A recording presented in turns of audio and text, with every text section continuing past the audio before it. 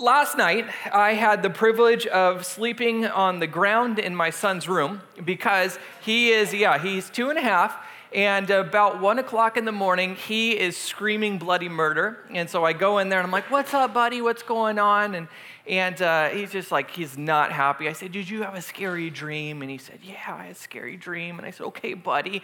And so I gave him a hug, and I was like, "All right, now man up and go back to sleep." And so I was getting ready to go to bed, and clearly he was really shaken up by whatever his dream was. And so the only way for him to go back to sleep was if I slept on the ground right next to his crib. And so I slept there on the ground, and I'm laying there, and he thinks this is the funnest thing ever because Daddy's here in my room, and I can touch his face from my crib. And so he's after my face and whatever, and finally both of us fall asleep. But what's funny is fear is something that doesn't matter what your age is. It doesn't matter how strong, or it doesn't matter how secure you are.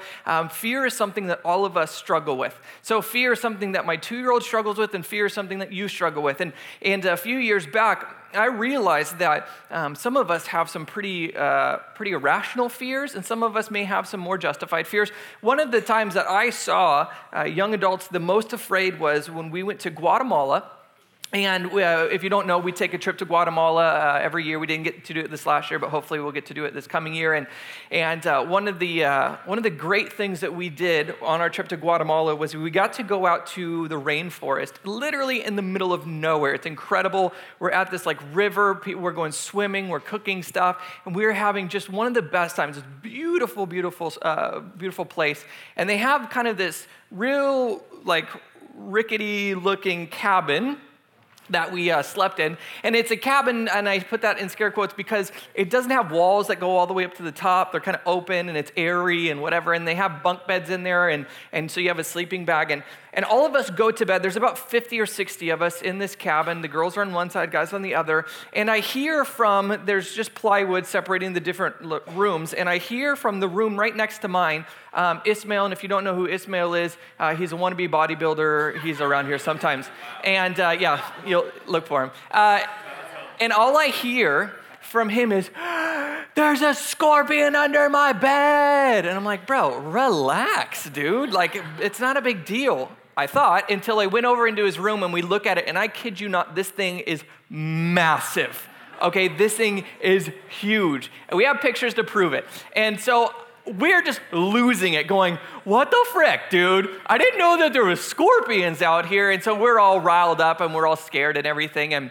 And we eventually go back to bed, and I'm laying there. And of course, I'm not going to sleep. And all I hear next is, "The scorpion's going through the wall," which I thought, magical scorpion, that's new. But I guess it found a crevice to go through, and literally this thing was coming to the other side. And so literally everyone starts losing it because the girls can hear what's happening, right? And then the guys are losing their mind. And so everybody is awake, and we're going, "There's scorpions in here." And so we go into the girls' room, which is just this big room where all the girls are sleeping on different bunks. And we're telling them, "There's scorpions," which they reacted totally calm. They were totally fine. They weren't overreacting at all. Oh yeah, everyone lost their minds. And so we start getting the flashlights out looking for scorpions. Scorpions was not the only thing that were in the cabin, apparently, because we look up into the rafters like this, and the rafters are definitely not anywhere near as high as this, and they're probably about, 12 or so feet.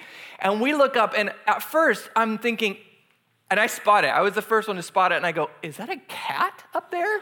What is that?" And I realize that's not a cat, that's a spider. That's the size of a cat. This thing is freaking huge. And so we are losing it.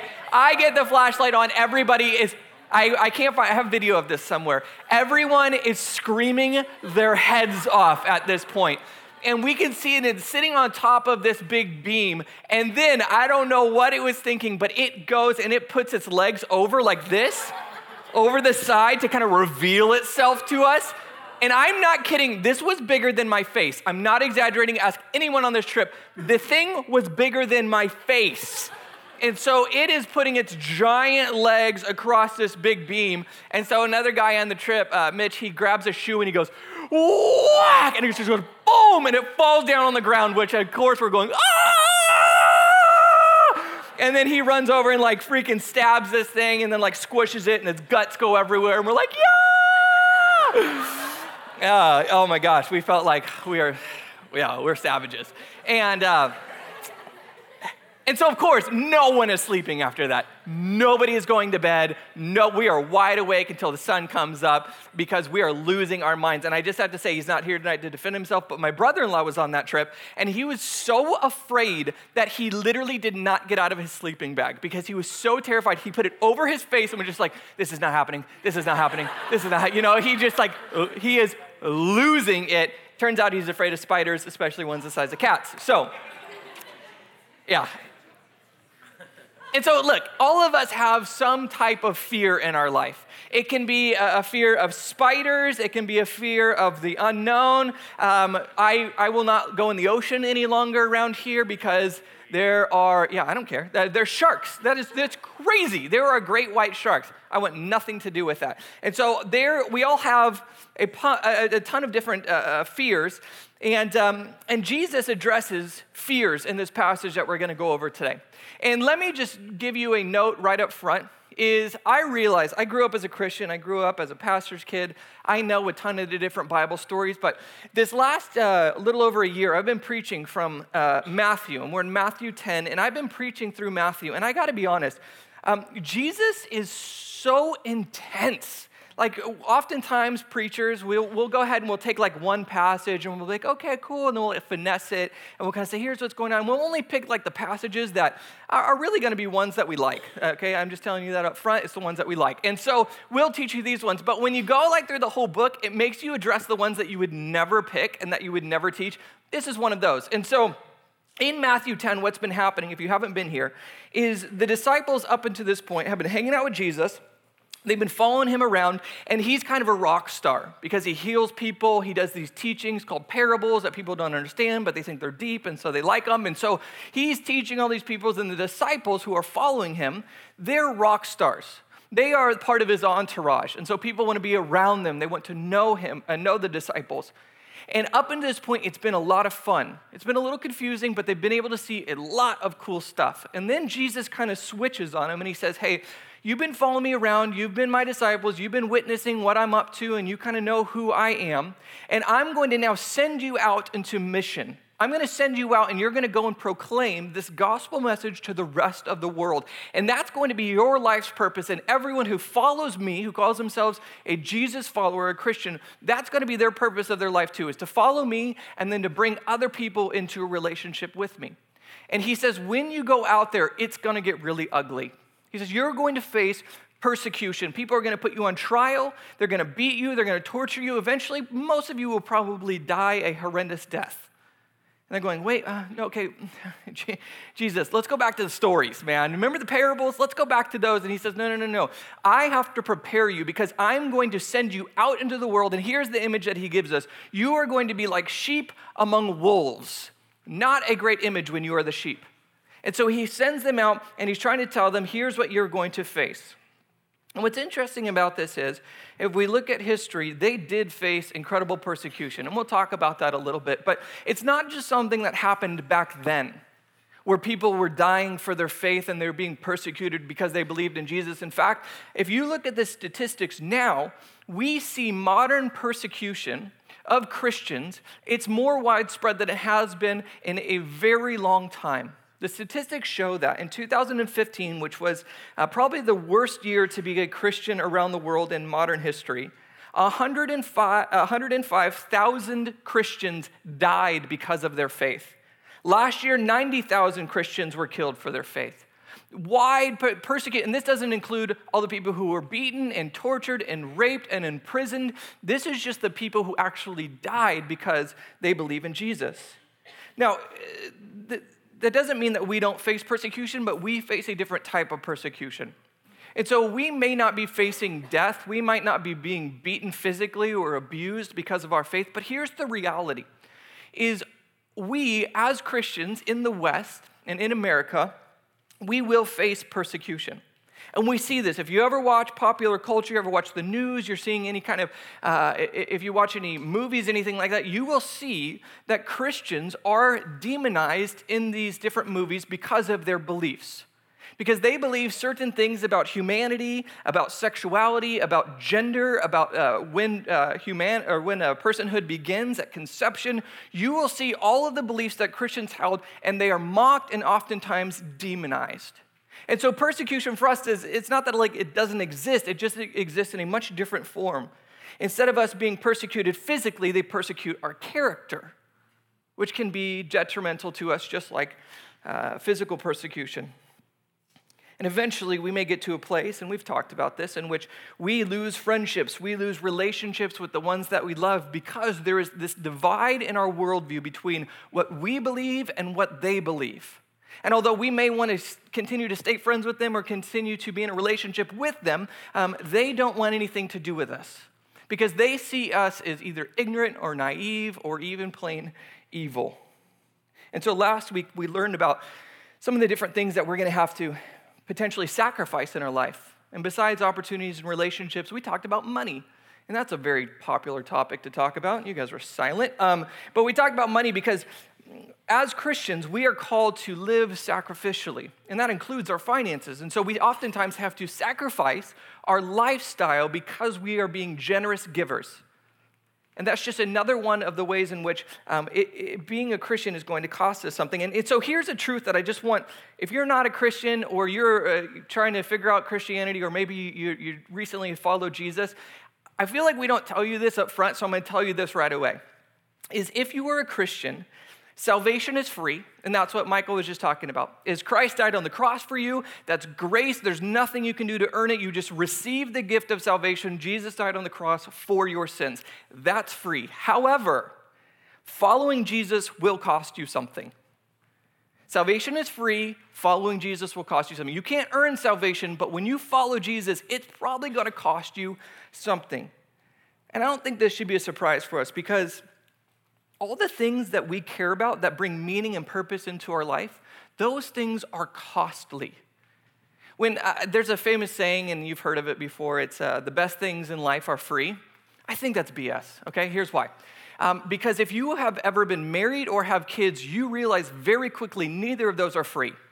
They are extremely expensive. Kids are expensive. Your spouse is expensive. The best things in life are not free. I get the sentiment. I understand. It's talking about love, blah, blah, blah. Okay, but really, the best things in life are extremely costly because they're going to cost you not just money, but they're going to cost you time and energy and focus, and it's going to cost your schedule. All these things are costly. Because the most important things in life are going to cost you something. And so when we look at our faith, we shouldn't be surprised that it is one of the most costly things in our life. If marriage is costly, if raising kids who love the Lord and aren't total screw-ups, if that's going to be costly. Our careers, that's going to cost us something. But here's the deal. It's at the end of the day, the things that are most meaningful and give us the most purpose in life, although they are costly, they are definitely worth it. And so being a Christian, I think we got to know right off the bat is it's not easy, because life isn't easy, but it's totally worth it. And so that's kind of my setup for when he gets into this. Okay, here we go. Matthew 10:26, let's jump into this together. He says this right off the bat. He says, do not be afraid. This is Jesus. Do not be afraid. And this is one of the favorite sayings of Jesus. He says, do not be afraid all the time. But it's kind of hard not to be afraid because if you think about it, fear is probably either the first emotion or the primary emotion that we feel when we enter into the world and we come out of our mother's womb, right? Think about it. I've seen 2 children being born. It'll change you, okay? You've seen the video in junior high. You know what's up. And so, did I bring that image to your mind?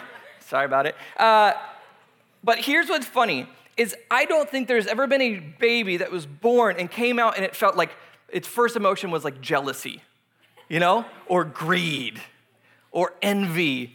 The first emotion is fear, like what the frick is happening right now? I was warm, I was cozy, everything was good, and then here I am, it's bright, people are like hitting me, what's going on here?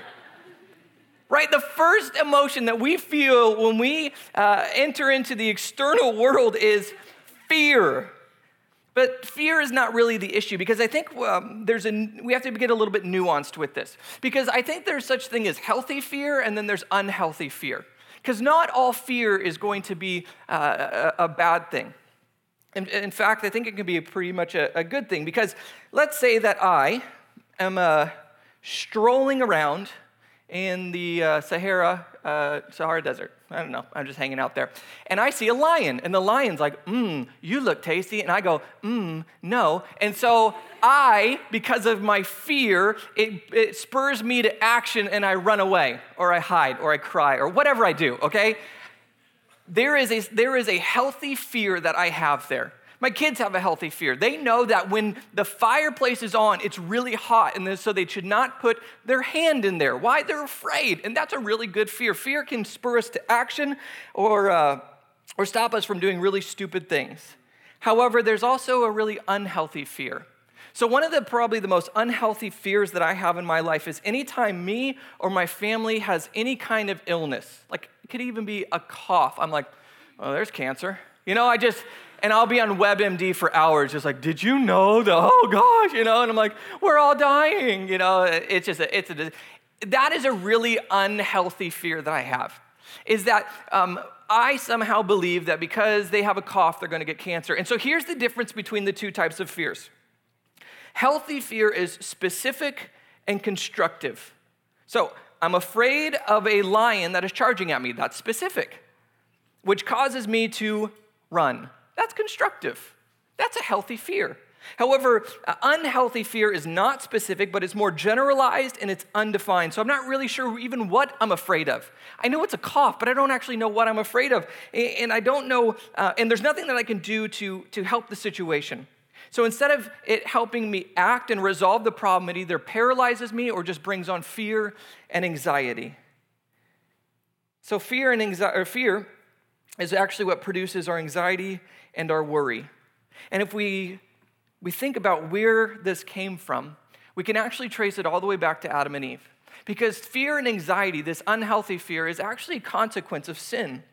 When we rebelled against God and we decided we want to do our own thing, we actually lost what's called shalom. Shalom is kind of this peace where there's a peace between us and God and each other and the rest of nature, and everything is good in that moment. But when we decided to rebel against God, the consequence of that was fear entering into the world. In fact, it's kind of crazy. Listen to this. In Genesis 3:8, it says this. Then the man and his wife, so this is after Adam and Eve sinned, ate the apple. Then the man and his wife heard the sound of the Lord God as he was walking in the garden in the cool of the day.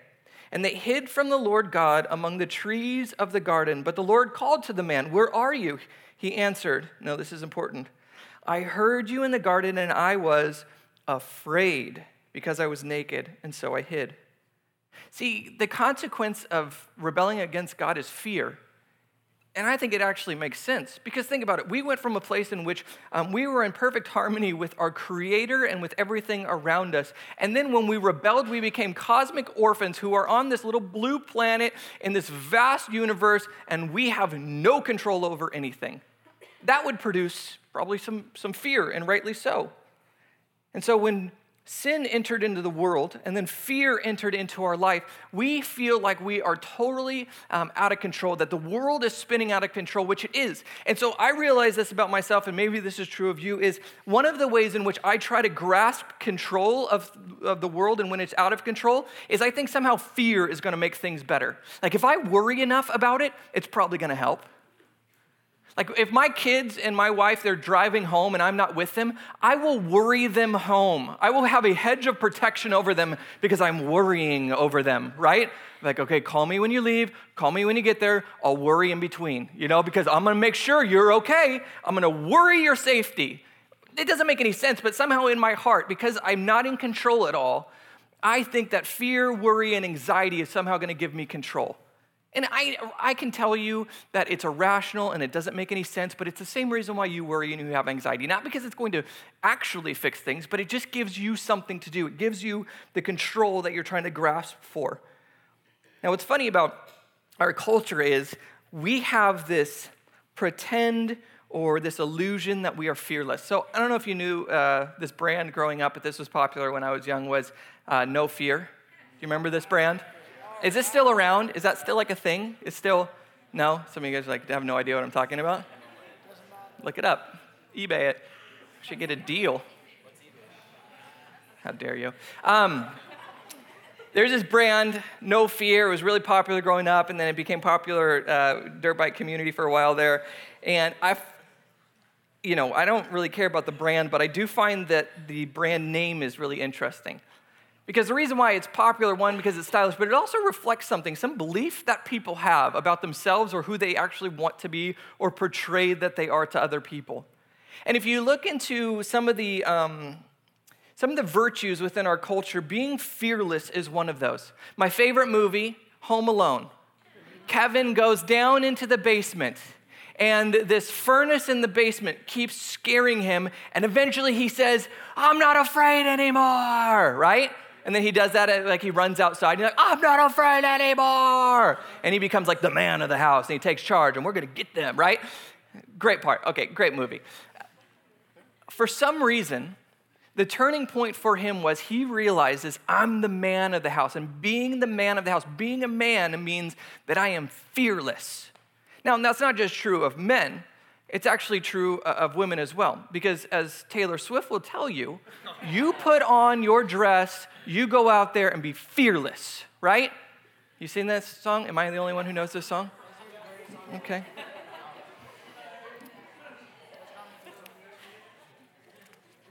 And you can name 1,000 other songs, and every stinking movie is about some hero and how fearless and how they stand up and they're courageous and they can just go out there and they can face down their enemies. What is it about our culture that believes that we are conquerors? See, politicians and celebrities and all these movies and all the music, they're telling you, you can conquer, you step up, you don't be fearless, you can go out there and you can dominate whatever it is. And they like pump us up with these beliefs that we are conquerors and that somehow if we step out and we're fearless, then things are going to work out okay in the end. Now here's my question. Why in the world would you believe that? Like, think just deeply for a moment here. Because we're so sold in this idea that everything's going to work out in the end, and we're conquerors, and we're going to be fearless, and we're going to take this, woo! But think about it for a moment. Why in the world should we believe that's going to happen? Why should we believe that things are going to work out for us in the end? What justifies that belief? See, because if I look at human history and I look at the world around me, it doesn't work out like that for the majority of humanity. The majority of humanity, they live in fear because they are probably going to end in death, either because of health or because of violence. And we see this over and over and over again. These people are not conquerors. These people are going to be victims, and they will never see any justice, and things will not be okay in the end. So what makes us think that somehow we in this room are special where things are going to work out for us? I always want to ask these celebrities, yeah, it's easy for you to say as you sit in your mansions and you've made it, but what about the rest of us? Why should we believe that things are going to be okay?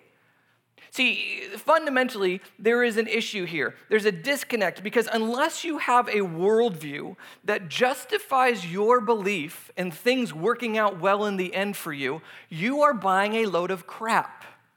You're buying a bunch of slogans. You're buying something that they're selling to you. You have no reason to think that your life's going to be okay in the end, unless you have two things. One, a belief in a God who has control over everything, who is sovereign, who controls your life and the rest of the world. And so he can guarantee how things are going to turn out. And the other is if you have a relationship with that God, that he made you some kind of promise that things are going to work out for you in the end. And this is what I love about Christianity because it's a coherent worldview that is consistent because I have the belief that things are going to work out well for me in the end, either in this life or the next. And the reason why is because I'm a Christian. If I were not a Christian, I would say, who knows what's going to happen? It's probably going to end pretty badly. I know that's kind of depressing, but let's tell it like it is. I think most of us, or at least in our society, we blindly believe things are going to work out. And yet, we have no reason unless Jesus actually is who he says he is. Verse 26, he says, "So do not be afraid of them, for there is nothing concealed that will not be disclosed, or hidden that will not be made known." So Jesus is going to say, do not be afraid, 3 times in this next section. And he's going to each time give us a reason why we shouldn't be afraid. So the first one is there's nothing concealed that's hidden that will not be disclosed or will be made known. So here's what he's saying. He's saying that there are things, let me give you an example. I like ruffling feathers. Let me give you an example. Cultural debates. There are these cultural debates in which I think we can get good insight into the conflicting worldviews that are happening. And so one of the conflicting worldviews, or one of the issues, is between those who believe in biblical marriage and those who want to make up whatever marriage. So the same-sex marriage is kind of what the hot topic has been. Here's what's interesting about this, because I like hearing the dialogue, I like hearing the debate. And by the way, when I mention these things, because I'll mention hot topics all the time, so this one in particular, we have lots of people who struggle with same-sex attraction, and if that's you, you are so welcome here. We love you. In fact, we don't see this as the defining issue. We put this in the same category as people having premarital sex, people looking at pornography, people lying about their taxes. We think everybody's broken, everybody's got issues. Let's talk about them. Let's get them out in the open. There's nothing that should be like, oh, that's like we can't talk about that. That's horrible. No. Screw that. We'll talk about everything here. And so here's the issue that is happening here.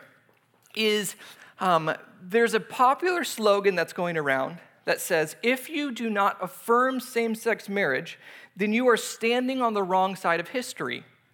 So somehow history is going to look back and they're going to look at you just like we look at slave owners. You had a very messed up view of humanity, of marriage, and so when history looks back at you and your stance with marriage, you're going to be just like slave owners. And so you need to get on the right side of history because history is going to judge you, and right now it's not going to judge you very well.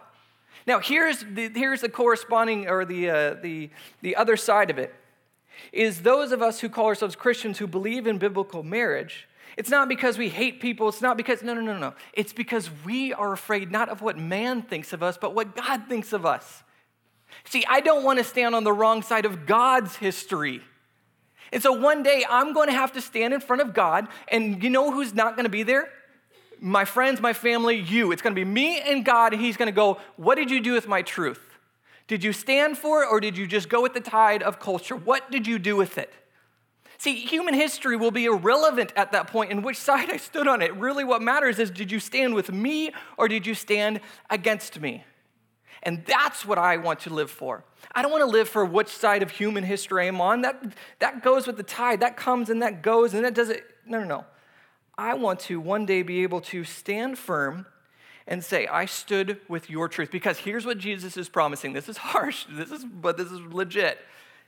Jesus is saying there will be a day when everyone's hearts, when their beliefs, when their stances will be laid bare in front of everyone else. And so the side of history that you're standing on is irrelevant. It's going to be, which side were you on, my side, or were you against me? And so we're supposed to somehow, and I think this makes sense, is we're supposed to take comfort in knowing that even as they persecute us in our beliefs and the stances that we have, we go, but at one point, at someday in our lives, the truth will be made known. The truth will be made known whose side we're standing on. Then he goes to verse 27, he says, what I tell you in the dark, speak in the daylight. What is whispered in your ear, proclaim from the roofs. And so he tells us a couple of things. One, he tells us that he's going to tell us something in the dark. He's going to whisper it in our ears. And so what this is saying is he's assuming that you and I, as believers, are going away and we're hiding away and we're spending some time in a secluded place in which we are speaking to God. And then in return, he is speaking back to us. That's what the whisper in the ear is about, is he is telling us things. He is giving us life. He is giving us energy. He's giving us peace. And so it's in these secluded places where we're spending time with God that we are getting filled up with his Spirit. We're getting re-energized. We're getting spiritually motivated. This is supposed to be the fuel for our life. And then once we're filled up because we've been hearing God's voice and he's been speaking to us, then we go out and we proclaim that message to other people. We say, look, here's what God is doing in my life. Here's how you can know this God, because we're so overflowing with the Spirit because of these times in which he's filling us up that we're just overflowing to the rest of the world. That's what it means when we say that we speak in the daylight, we proclaim from the roofs. See, the image that comes to mind is someone who's in love, and not just someone who's in love, but Will Ferrell in Elf. Right? We've all seen this movie before. there's this scene where he has gone out with, Zoe Deschanel, and he falls in love, and he's just like, oh my gosh, this is incredible. And then the scene is just great, because I feel like this should be representative of how we feel about God, is he just starts shouting, I'm in love, and I don't care who knows about it, right? And he's just so excited because he is in love with this woman. And that's what the scripture is talking about, is we are so in love, we are so filled up with God's Spirit that we just have to tell other people about it. Here's what was challenging for me as I was studying this passage, is I asked myself this question: why do I not feel like that? Like, why do I not feel the urge to go out and to share this gospel message with people? And I came up with two answers. Either one, because I haven't been spending time with God, and that makes sense. I'm spiritually dry. I haven't been filled up with the Holy Spirit and excited about my faith. And here's the scarier part. Or it's because I don't actually believe this. I don't actually think this is true. I just come here and I speak and I do the Bible thing because maybe it makes me feel good or something like that, but maybe it's because I don't actually love Jesus, so I don't really care if other people know about him or not. And he continues on in verse 28, he says, do not be afraid of those who kill the body but cannot kill the soul.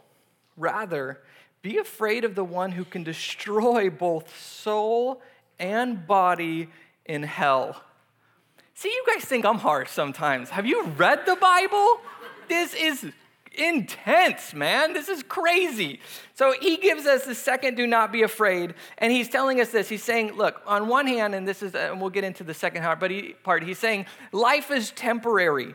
It doesn't matter how much you are persecuted. It doesn't matter what you experience in this life. It doesn't matter what kind of trials you go through. This life is temporary. In fact, the scripture says it's just a mist in eternity. That's what our life is a mist in eternity. And so we're supposed to look at this life not as the end all be all, but just as the very beginning, the entrance into eternity. And this, in fact, is what's kept Christians throughout the ages to stand firm in their faith while they're being persecuted. While they're being told, deny your faith and you can live, or if you continue to proclaim it, you are going to die. And they continue to stand firm. Why? Because they had this belief that this life is just this short snapshot of what eternity is going to be. And so this was just the entrance. This was just the gate in which they can enter into eternity with God. Now, here's the great irony of our age.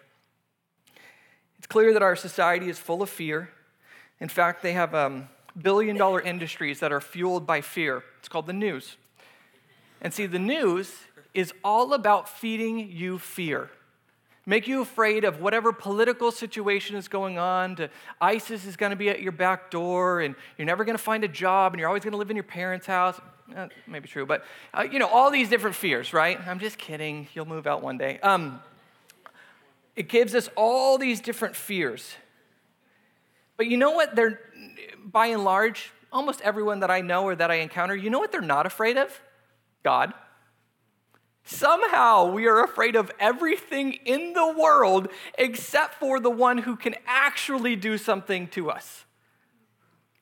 I mean, how many people do you know, and this is true, that when you ask them, hey, what do you think about God? They go, God is love. Like, what else? No, that's it, man. God is love.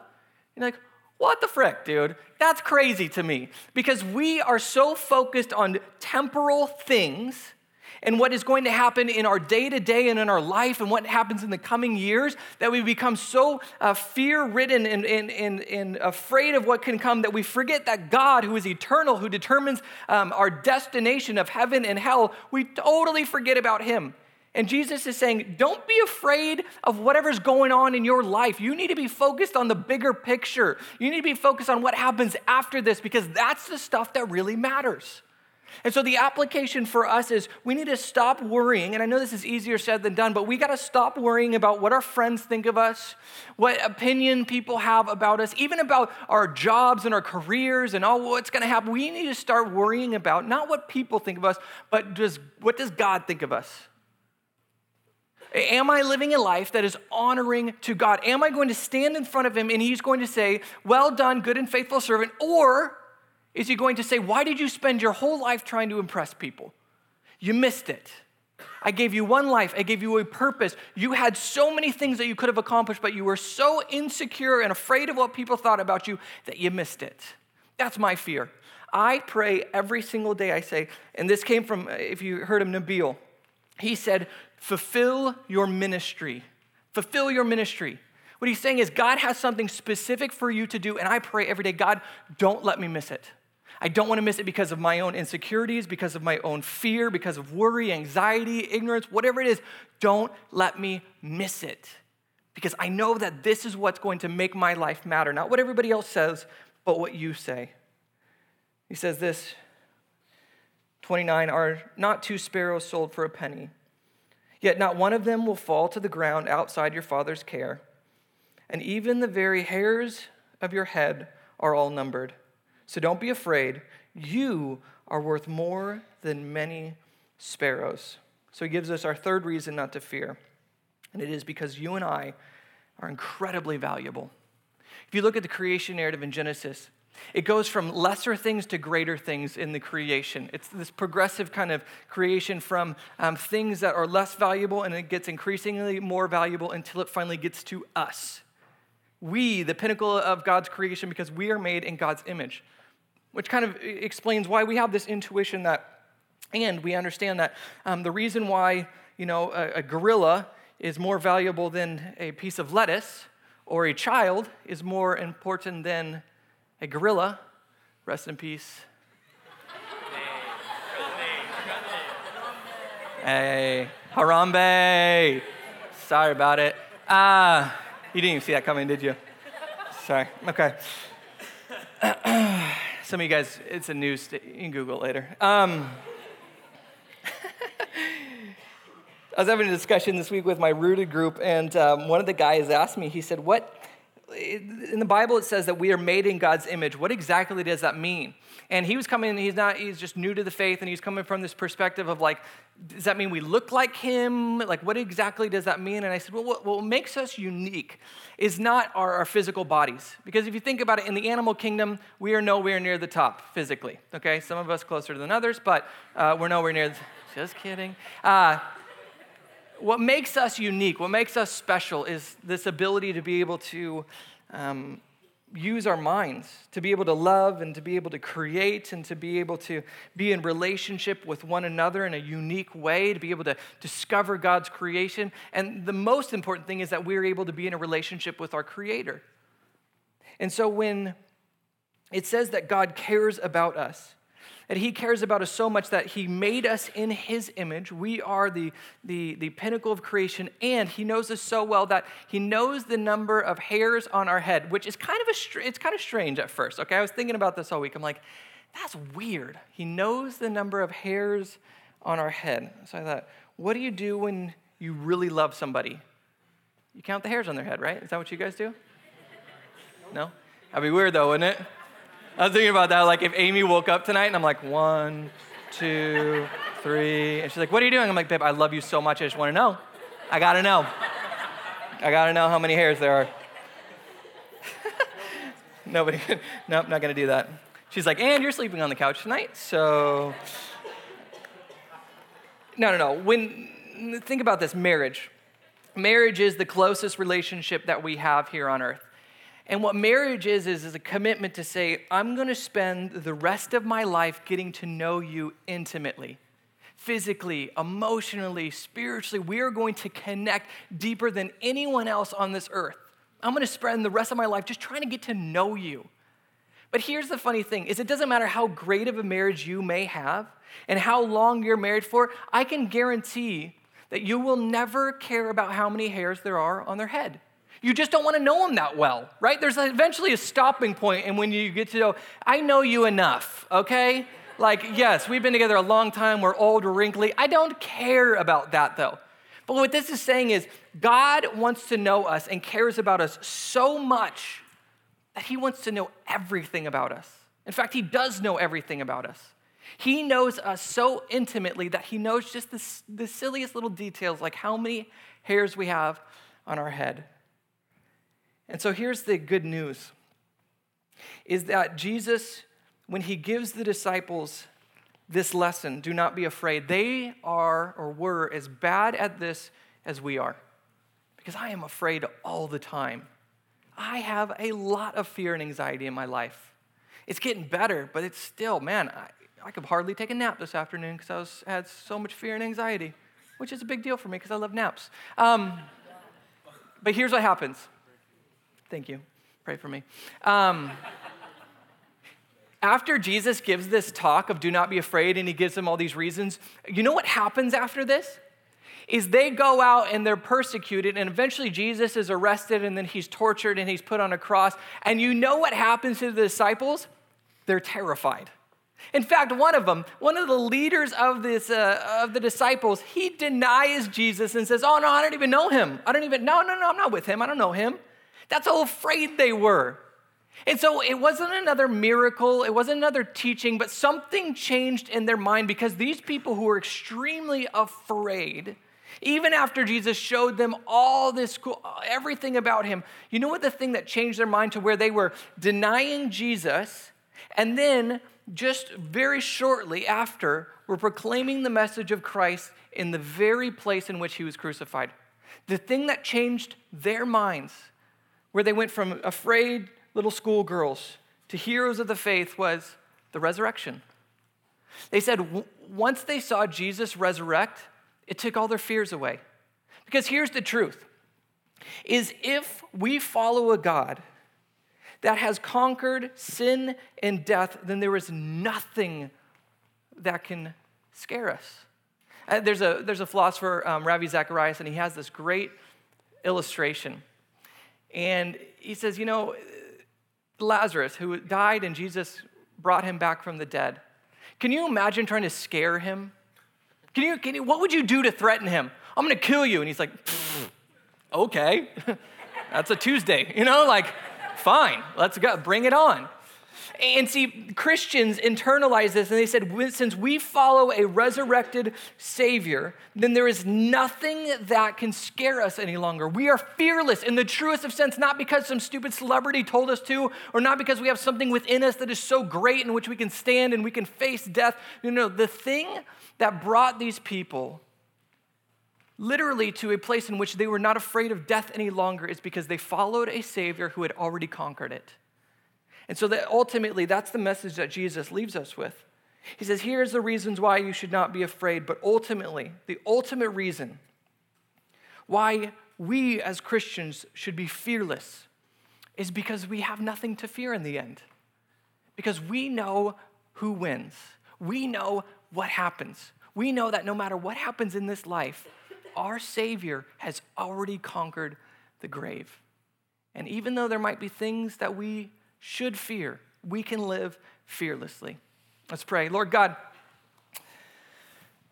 this is a message that I may be preaching to the young adults, but it is a message that I really am preaching to myself because, as you know, I am full of fear and anxiety and worry about my future, about my family, and every day it's a struggle to hand over my fears to you. Hand over the control of my life to you and let you continue to provide, continue to keep us safe and healthy, continue to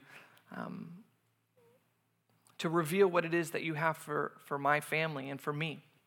And Lord God, I don't know what people are struggling with tonight. I don't know what their fears are. I don't know what's going on in their life. And I bet you some of them are pretty legitimate stuff that would be pretty scary. And yet you say that there's nothing to be afraid of because you have conquered the grave, the ultimate enemy. And so, Lord God, I pray that you would bring a peace and a strength to those who might be struggling tonight. And for the rest of us, Lord God, that we could be fearless, especially as we go out and we tell people about you. Lord, we love you. We thank you. In your name we pray. Amen.